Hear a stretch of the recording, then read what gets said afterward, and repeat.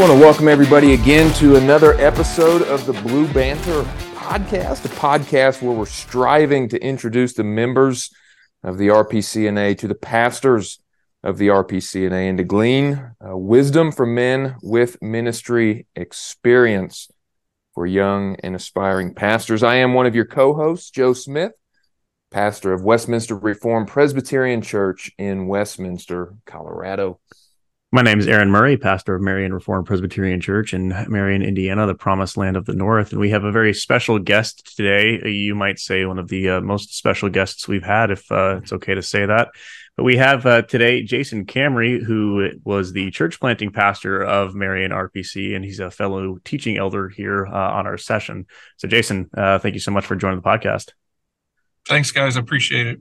Yeah, we appreciate you kind of agreeing to do this on such short notice, especially after a dentist appointment that you had this morning. So hopefully we won't make you blabber too much and hurt your jaw or anything like that.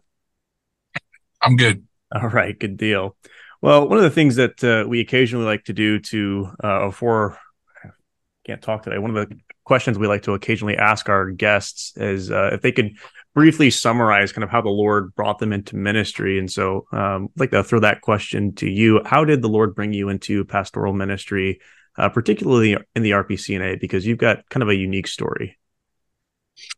Yeah, I appreciate that. It's kind of an odd journey, kind of like a circle in some ways. I was not a Christian when I was living in Florida, and I had met my wife that had traveled. We only met probably not even a week. We had this real long distance relationship, and I ended up moving to Marion, Indiana, and proposing and got married, really not knowing anybody in Marion except my wife. And so we got married, and I got on the Marion Police Department. I was either going to go in the Army, and this is pre-Gulf War I, so it's 1990. Got married in August of 90. I was either going to go in the Army and make a career out of that or police department. So I told the recruiter that if the police department hires me, I'm going to go there first. So that's what happened. So I started with the Marion Police Department in November of 1990 and was there for about 7 years. About halfway through my career, Jenny and I were struggling, just non-Christians. She had a full-time job. I did. Megan was our firstborn in 91. And so anyhow, we started going to church. And as we were going to church, her aunt actually invited us. We both at the same time was like, wow, we really need the Lord. And so in a Baptist setting, right, you kind of go forward. And so we went forward. But, we were truly converted, got into a Sunday school class. I resigned off of all these things I was doing, like on a SWAT team and narcotics task force, stuff like that, and went to be the Marion High School liaison officer, which gave me weekends off so I could go to church and not miss, and a take-home car. So we just got involved in our Sunday school class, and we were growing. And there were just really people in the church that said, you're working well with these youth, and we can see you in ministry. And, at the time you say, well, I'll pray about that and think about it. And kind of felt a strong area of wanting to go back to school because I hadn't finished my college degree at the time, and link that up with biblical studies because I really enjoyed studying the scriptures. So that's what I did. I resigned off the Marion Police Department, went down to a Southern Baptist school, an accredited school down right outside of Dothan, Alabama, which was called the Baptist College of Florida. Got there and had a huge crisis of belief because I was naive. I thought all Baptists believed the same. And I was just like, oh, wow, we got this guy teaching this. And then I go to my Old Testament professor and go, that's antithetical. They can't both be right, And I'm like, what's going on here? But what actually happened was God used all that because there were a couple of guys that I became friends with that were very into the Founders Movement and the Southern Baptist denomination, which got me into Reformed theology. So I was pretty much convinced from my experience in my undergraduate degree that at least the 5 points of Calvinism was correct. I came back to my original church in Marion, was youth pastor. They didn't really put me through any kind of a lot of times you go through some type of testing or some kind of evaluation of your theology. But since they knew me and I was converted there, they just kind of assumed that I was just like them. But as I was teaching there for a year, they said, "Oh, you're a Calvinist. You can't work here if you're a Calvinist." So they ended up firing me over that. Oh, man. And when I got fired, then I was really like, what am I going to do? So then I thought, well, I'll church plant a Baptist church with the London Baptist Confession of 1689. I'm like, I'm going to do this right. Da, da, da, da. So quick, just a real quick story. A lady who was under church discipline from Sycamore was coming. I didn't know she was under church discipline, but she was coming to our Bible study. She goes, I really like these Psalms. Would you consider putting Psalm worship in your new church plant? And I'm like, well, I've never heard of that. Yeah, I'd love to do that.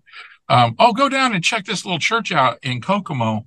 And it's called Sycamore. So I went down there on a Sunday morning, Jenny and I, and my family, and Barry York was the pastor there at the time, and he was preaching out Deuteronomy. And Deuteronomy is like doing this double predestination sermon, and I'm like, where in the world would you hear like a sermon like that? Like, to me, it was like, this is so refreshing and wow, and so we end up talking a little bit after the service, and he got my phone number.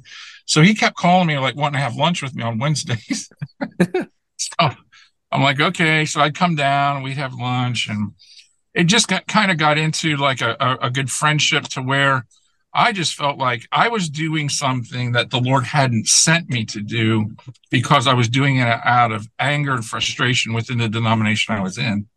And then my relationship with Barry, I came along and just was like, well, I just said to him, if you would help me, I need more mentoring. I'll come to church. I won't plant. And I just need more mentoring. I don't have to be a pastor. I'll help the church. And we met with the session. We transferred our members. Well, actually, the Baptist church wouldn't transfer our membership because of the immersion question. So we came by statement of faith. And that's wait. They fired you but kept your membership? Yeah. Well, yeah. Interesting. Yeah. All right. Sorry. Keep going. It wasn't. And it's not like, I had, well, at Sunnycrest Baptist Church, yeah, I did lose a lot of friends over it because the pastor, after I left, started teaching sermons called The Dangerous Divisive Doctrines of Calvinism. I used to have a couple of cassette tapes of his sermons I had given to Barry for him to listen to. They were just so heretical. But anyways, so it got us into the RP Church. And so from there, I became a night chaplain at the Kokomo Rescue Mission, having a lot of ministry with men for about 2.5 years. Then went to Dyer, Indiana, part-time, driving up, just taking 1 or 2 classes. Was taken under care by candidates credentials of our presbytery, Great Lakes Golf. And then it took me about, I don't know, was it 4 years or something like that to do the 3 for the MDiv. And then when I graduated in May of 2009, I received a call to church plant in Marion. So that's how that happened. Mm-hmm. Yeah. And that church plant sprang from Sycamore. Were you involved in the Bible studies up here in 96 or something like that? So I didn't come to Sycamore until October of 2001. So they had already had established a group of people in Marion, and there was a pretty good sized group of people that were coming to Sycamore by the time I got there. To be honest with you, I knew some of them, like Joe Holderman, I had known from Marion. He worked at the GM plant. So I had some contacts. The other thing about why Marion kind of fit really well is that, Jenny grew up in Marion. Her family's from Marion. All her relatives were there. I was a police officer there. So we did have a lot of contacts. But the interesting thing about that is, they tried to call like 2 or 3 different people to the church planting before they called me. Oh, I didn't know that. Yeah. So they tried to call Rhett Etheridge. I think they were talking to David Hansen a little bit. Tom Gray, we interviewed with him. So there was like all of these guys that were, and I was probably just going to stay with Barry for a while, just kind of be the associate there. And we didn't know that he was going to go to the seminary, obviously, but I was just going to like hang out with that type of ministry in Kokomo. which I didn't have a problem with. But the funny thing about it is that everybody said no. They're lost. Well, yeah, so we can't find anybody to do this job. Hey, Cameron, would you like to do it? And I'd be like, well, let me pray. Sure, I have good connections. So some kind of the way the Lord like closed doors for other guys and used the other places in the church, which is perfectly fine. Not saying anything bad about anybody, but just saying that's how God moves people around. Sometimes we have ideas like, hey, we'll do this, but then doors close and open for others. Well, but those guys could have they could have gone to the promised land of the north, but they could have, right? That's exactly right. That kind of ties into our first official question that we have here. So you come from Kokomo to plant the church here in Marion, and this is a question that Joe and I have been wanting to ask for a while, but it's not overly practiced, I suppose, not overly popular, however way you want to put it. But you had the unique privilege of kind of being bivocational while you were church planting. So our question is, how was that as an experience for you? What tips and strategies might you give guys who may be called into bivocational ministry? And, how did you protect yourself from burnout? Because working a full-time job and trying to be a pastor, that's quite the calling, quite the effort, and quite the stress. Yeah. Yeah. So let me set it up this way. And just give some of my anecdotal insight, but I do think that it's worthy of like consideration for other people church planting. One is that I believe that the session at Sycamore helped us in a great way. I was a deacon. It's almost like I've held a lot of probably all the positions in the church at some time in my career. Like I was assistant to the pastor. I was associate pastor. I was a deacon at Sycamore, and then I was called to be an elder. And so when we were called, Scott Hunt and myself and Joe Marcis, to be elders for church planting, we actually came on the session of Sycamore and were trained by that session to know how to operate as a session, right?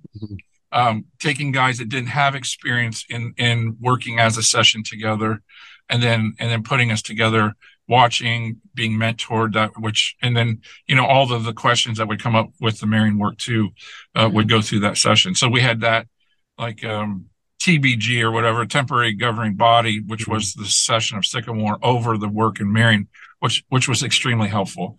The other thing is I never wanted to burden the church with trying to have to pay the pastor, especially getting off the ground full time, right? So we really I would rather put that into a building or put that into the ministry than having to pay me. So basically, they would pay me like part-time for like part-time work, but I would go out and find some other job. And it just so happened to be that I had connections in Grant County. So I went to the probation department, and it was a good transition for that. So we were able to find a place to worship. Actually, Jenny's dad, who wasn't a Christian, gave us his building for a while. He had a catering building that wasn't being used. And then once we moved from that, we moved to like a storefront. And I had a connection with another guy in town who actually gave us a really good deal on that. And so that's how we transitioned into that storefront for a couple of years before this building came available. But I can't say like I was perfect in keeping myself from being burned out, because I think there towards the end, especially with my dad passing away and then my family moving up, and there was some difficulties with all of that kind of got me into like, so I took a sabbatical there at the end, which kind of gave me some rest. But yeah, it can be overwhelming. Mm-hmm. I mean, strategies. You can answer strategies this way, I suppose. If you had to do it over again, like what would you do to protect yourself from burnout? I think, like delegation. I think there for a while it was like Scott and Allison and myself. Before the Fishers came, we're primarily doing most of the legwork, right? And, you have you have a lot of people driving in, a lot of people coming from different places, so it's hard to get them incorporated in doing all of that work. But maybe more delegation and getting people more responsibility to do things would have been helpful. Yeah. I'm not saying it was a bad thing. It was just that's just the way it was. Jason, as you just kind of look toward the state of the church, maybe even the RP church in particular as it is, do you think bivocational ministry is going to be something more popular and needed, or do you is that just something you just have no clue, or do you from conversations you've had with guys, do you hear guys thinking about it more? Do you have any thoughts forecasting wisely as to what the future could hold with bivocational ministry? Yeah, I appreciate that. I think it's a case-by-case basis. I think that a bivocational pastor for a period of time can be helpful, right? Especially in working in certain areas that as they're trying to build the church. I think my experience has been is getting a good core group of people that are solid, that are willing to work through difficulties that a church plant has. If you remember, because we were trying for the 100 by 2020 as a denomination, trying to get 100 congregations by 2020. Marion was part of that 100. And when we would come to Presbytery, just in the Great Lakes Gulf Presbytery, you hear a lot of, I don't want to say horror stories, but you hear a lot of difficulties that church plants were having within our denomination.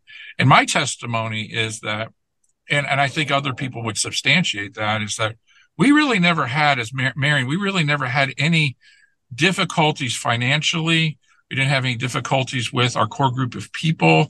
There wasn't really any controversy that, sometimes when people are planting churches, you get some people that are more strict in some of the reform stuff and some people that are less strict or whatever. And then sometimes that causes some controversy within the church plant too. It seemed like the Lord gave the church plant and Marion like one mind. We're all on the same page. And so there wasn't really any problems there in the first 5 or 6 years of the church plant that I can say that, it caused division. So there was no division. And so when I go to give my report at Presbytery, I was always just like, well, things are going really well. We've got a lot of money in the bank. We've got a lot of people coming, and we're really happy with what's going on. I mean, that was basically my report every year. People were like, wow. I had people come up to me and say, I think you're the healthiest church plant in our denomination right now. I've had people say that to me. Wow. No. Yeah. Great. I wonder if, the Lord obviously used you for that, but I also wonder if a lot of that has to do with the fact that they were meeting together as a Bible study for so many years that a lot of those kinks may have been worked out. And, some of the names you've already mentioned, like we've got a real blessing, Jason, to be able to be, this flock's elders. And they're just a great group of people. Like the Lord has really blessed when I say promised land of the north, I mean, it's tongue in cheek, but I truly do mean it. This is a wonderful congregation. Yeah, I completely agree with you. And I agree on all parts with you, because I think Barry initially was starting some work at IWU back in all the way back in like 92, 93, 94, right? So, I didn't really come until 2001. And my primary focus there was just getting my seminary complete and working at the rescue mission and doing work in Kokomo, although I did support a lot of the stuff. And, I was assistant to the pastor. It's kind of like The Office, remember? Dwayne Schrute's always like, am I the manager? No, or you're the assistant to the manager, right? Something like that. So I was like the assistant to Barry, but I would go with him like on these ministry calls, right? Or that over in Marion or other places or whatever. I was always able to like just tag along and be taught that way. So yeah, I think, by the time 2009 rolls around, right? So look how many years you have there from 94 or so, 93 to 2009. I mean, yeah, a lot of things had been worked out. You had a great core group of people.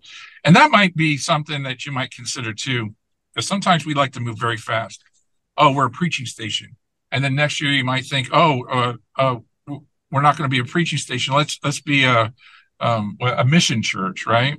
And it's interesting too, because like even in law enforcement and stuff, when people seem like they have this compression of time, like, oh, I got to get this done, or I got to handle the situation in a certain way.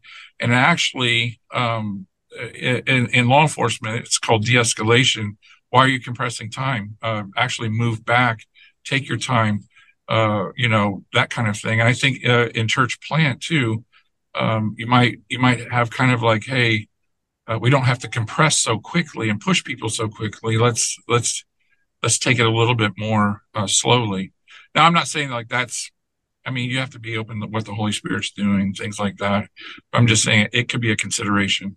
Mm-hmm.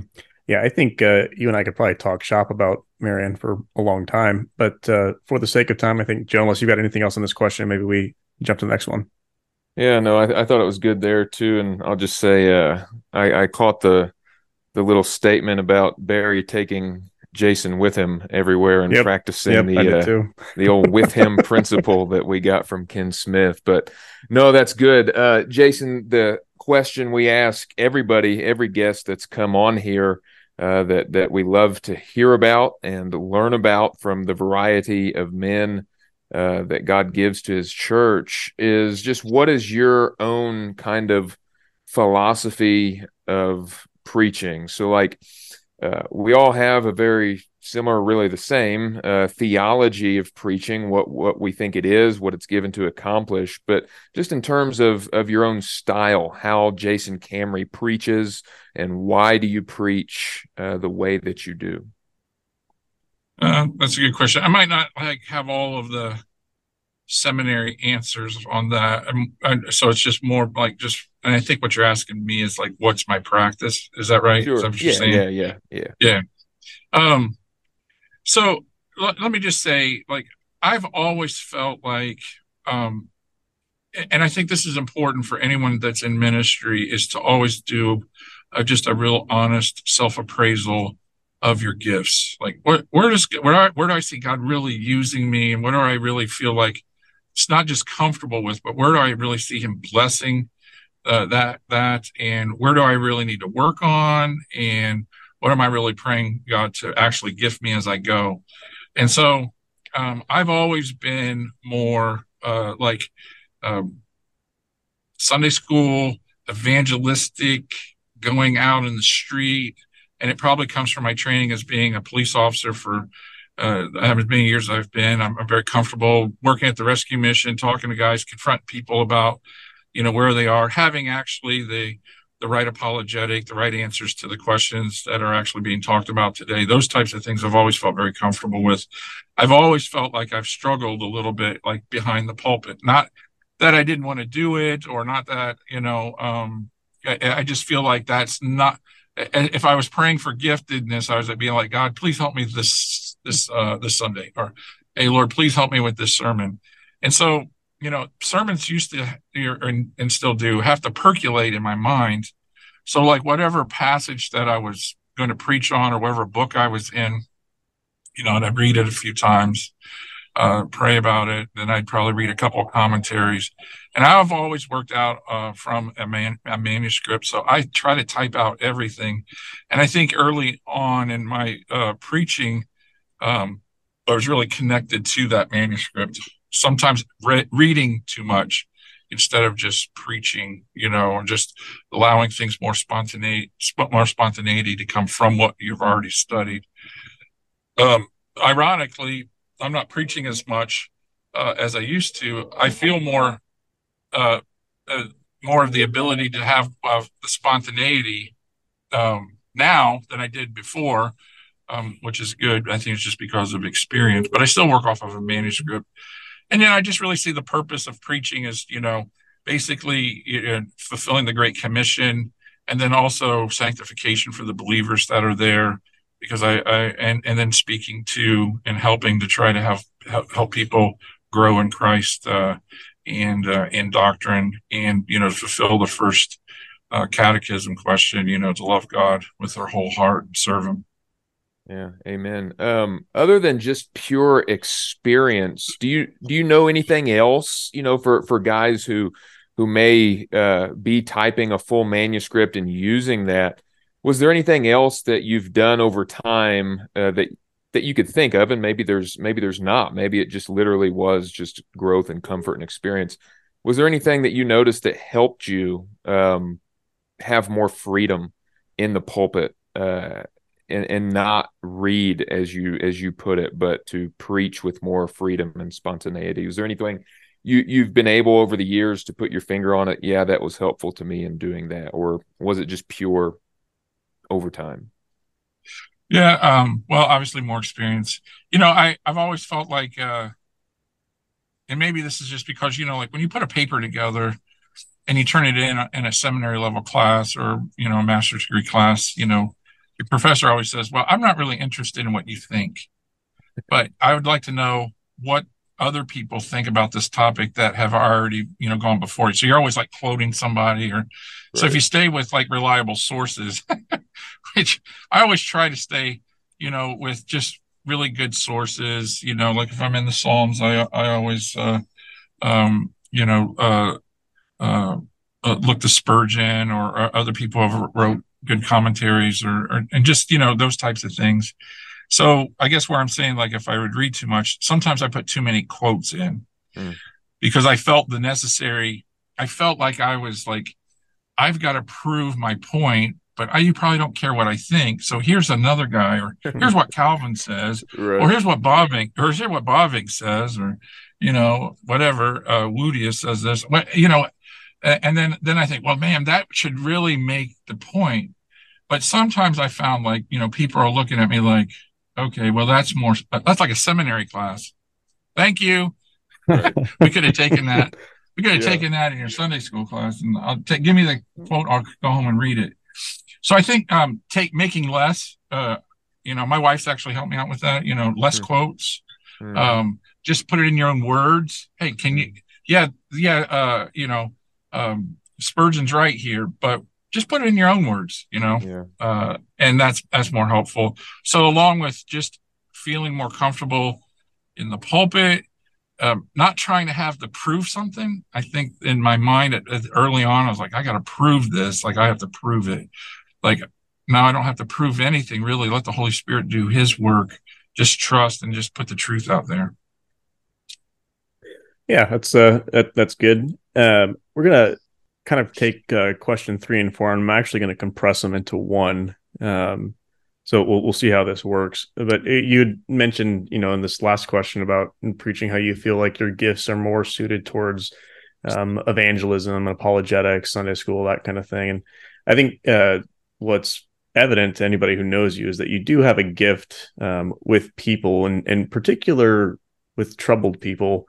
And I think a lot of that comes from your experience in law enforcement, and you're obviously very passionate about law enforcement. So, as I compress these two questions into one, maybe tell us a little bit of your background as far as what you're currently doing right now in the criminal justice world, why you're passionate about bringing the biblical worldview of justice into a secular understanding of justice, and then maybe talk about the jail ministry that you've been spearheading here at Marion.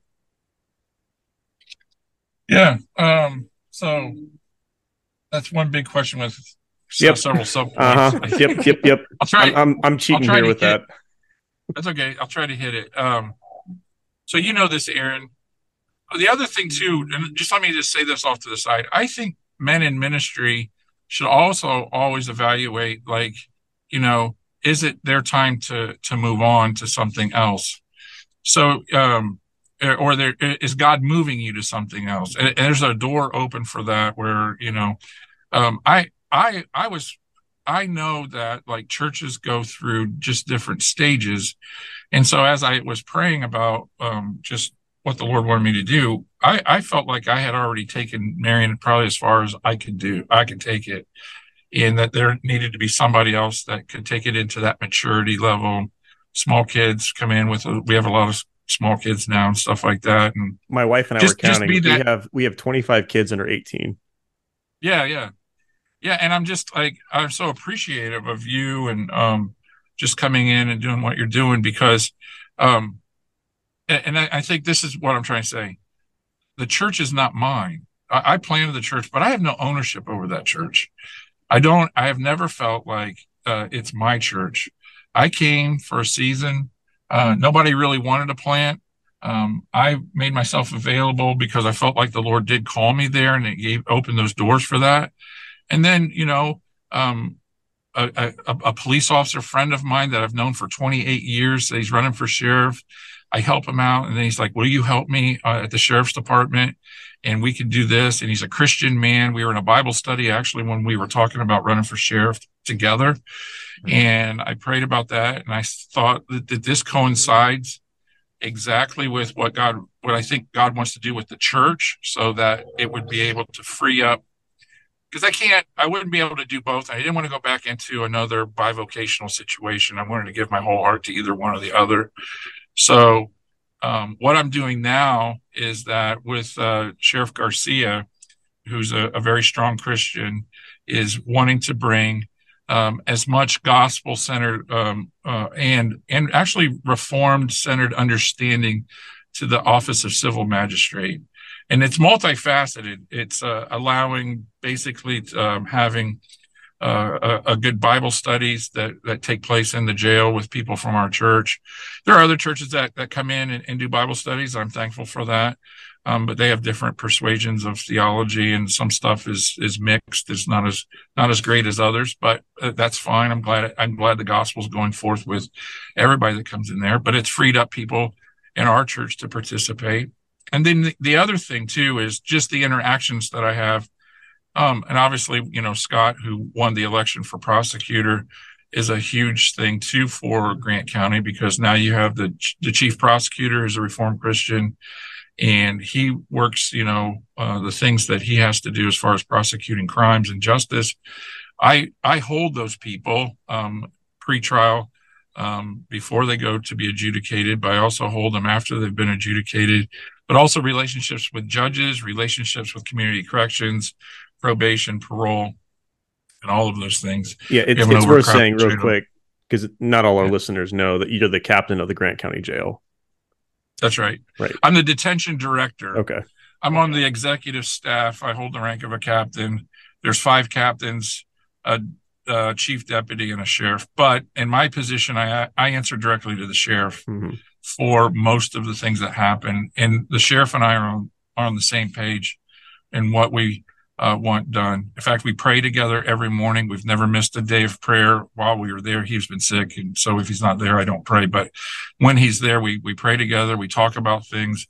I've been able to introduce not only biblical leadership material for the staff of the jail, but we've also hired a bunch of people in the jail. We've hired somebody from our own congregation to be a jailer, a young man who actually comes to the Sunday school class. So I also teach a class on, I'd say it's mercy ministry oriented, because mercy ministries, the umbrella, and jail ministry fits underneath all of that. But we're talking about the same people. So not only if I'm talking about somebody that's in jail, usually they have the same circumstances, characteristics of life, those types of things that you would be dealing with people who might not be in jail, but are in poverty.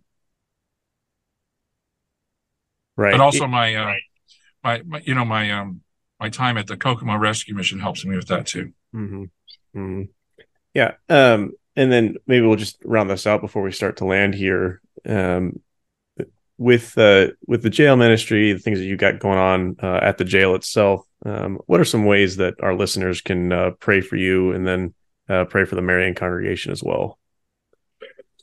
Yeah, so first of all, just pray that we would continue to be faithful to the gospel message going forth into the jail and to these different people that are in darkness, spiritual darkness, and in some cases, literal darkness. Our jail has been, the Indiana Department of Corrections has come in and they have to do an inspection, and some of our jails are dark and it needs more light. And it was built back in the 80s. We have the 4th oldest jail in the state of Indiana. It's in disrepair. We have a county council who have been tasked to build a new jail, but they're saying it's too expensive. We were $363 last week in a $274 man jail, meaning that we're almost 100 over. We got people sleeping on floors and what we call the range. We have two person cells. We have 3 people in. They have to share bathrooms, things like that. There's fights that take place. And I would like to say too, and I was telling my wife this, I was some things the health, the mental health crisis in this country is exacerbated in your county jails. We hold a lot of people who are mentally ill for a variety of reasons. Maybe it's organic. They were born that way. Behavioral didn't develop. But then there's also a cross section that people who have addiction problems that create mental illness. It's funny when you talk to people that are experts in the field, is it mental illness that creates addiction or addiction that creates mental illness? Some people, they can't give you a straight answer on that. It's probably both. And then there's also demonic activity, which underlies a lot of that.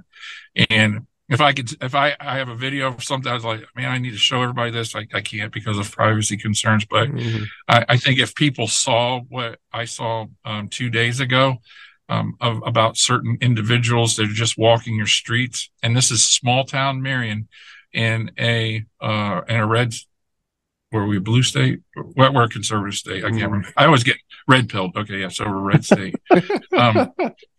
Yeah, small town Marion in a red state. And we're all compartmentalized. And if you knew that this person or these people are walking the streets at midnight, you would be like, what in the world is going on? And, I've had that reality brought home to me just in this last 8 months, just like, wow, it's worse than I thought. It is worse than I thought. And so, I had a New Testament professor in my undergraduate degree. It was like, what restrains evil? The Lord restrains evil. How does he restrain evil? Well, ultimately, he restrains evil by converting people from darkness to light. That's how evil gets restrained.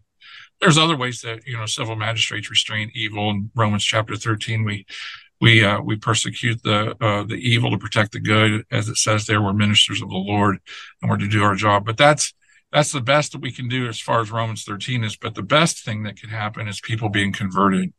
And I think that's the biggest prayer request I have is that people pray for the conversions of these people trapped in the addictions that this society, this fentanyl crisis, this meth crisis, this heroin crisis that we have. When I was on the Marion Police Department, I'll just give you one more thing and then I'll let you guys ask me more questions. But I was on a drug task force for a year, meaning that I worked undercover. I'd be gone for days. All I dealt with in that scenario, 94, 95, 96, was buying marijuana. And if I bought anything more than a pound, I was dealing with people from Mexico in Marion. So it came directly from Mexico. And our task force made money. We loved dealing with marijuana because marijuana dealers always had money. We could confiscate that and then buy supplies out of it. But crack cocaine. So I dealt with a lot of different crack cocaine cases. I never did a heroin case, never did a meth case, never did an LSD case, never did any of that. In those couple of years that I worked on the task force, it was either marijuana or crack. Today, our task force now are dealing with fentanyl, heroin, and meth. And those drugs, even though I would say, pot's bad, crack cocaine's bad, right? These drugs are another level. And there's another level coming that's worse than fentanyl, that Narcan doesn't work. And they're cutting things with what's called tank. And they're calling it tank, but it's going to be some type of tranquilizers they give horses, and fentanyl won't work with that. And that's on the forefront here. It's disturbing stuff, but like you said, if the Lord would be pleased to send revival by his Spirit, that could all reverse in a near instant. And so thank you for enlightening us in the things going on there and likely in all of our communities after the wee midnight hours that we may not see in the broad daylight, but that the civil magistrates in our communities are dealing with day in and day out. So that was a a good reminder of that. Thank you. Yeah.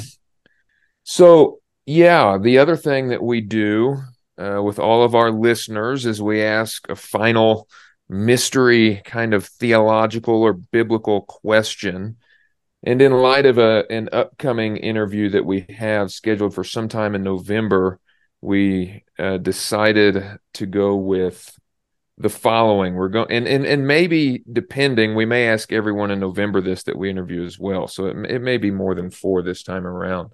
But I'll give the context, Jason, for the question, and then we're going to seek to settle the debate that I'll put forward to you with your answer combined with whatever answers we receive from other ministers. So in 1 Samuel chapter 28, many of us are familiar with the scene where Saul goes to the witch of Endor and consults her and asks her, essentially to what eventually happens. She calls up Saul, and there's debate. Samuel. Samuel. Sorry, too many S's here. So yes, Saul asks for Samuel to be called up here, and so the witch, she calls up Samuel, what the text said, but there's debate over, is this actually Samuel, or is this some demonic manifestation, deception that appears to be Samuel? So is this actually Samuel that the witch of Endor calls up, or is it a demonic deception? What's Jason's take on this? And if you have no take, if you're unsure, that's a fair enough answer as well. But we're seeking to settle the debate. Yeah, just give me the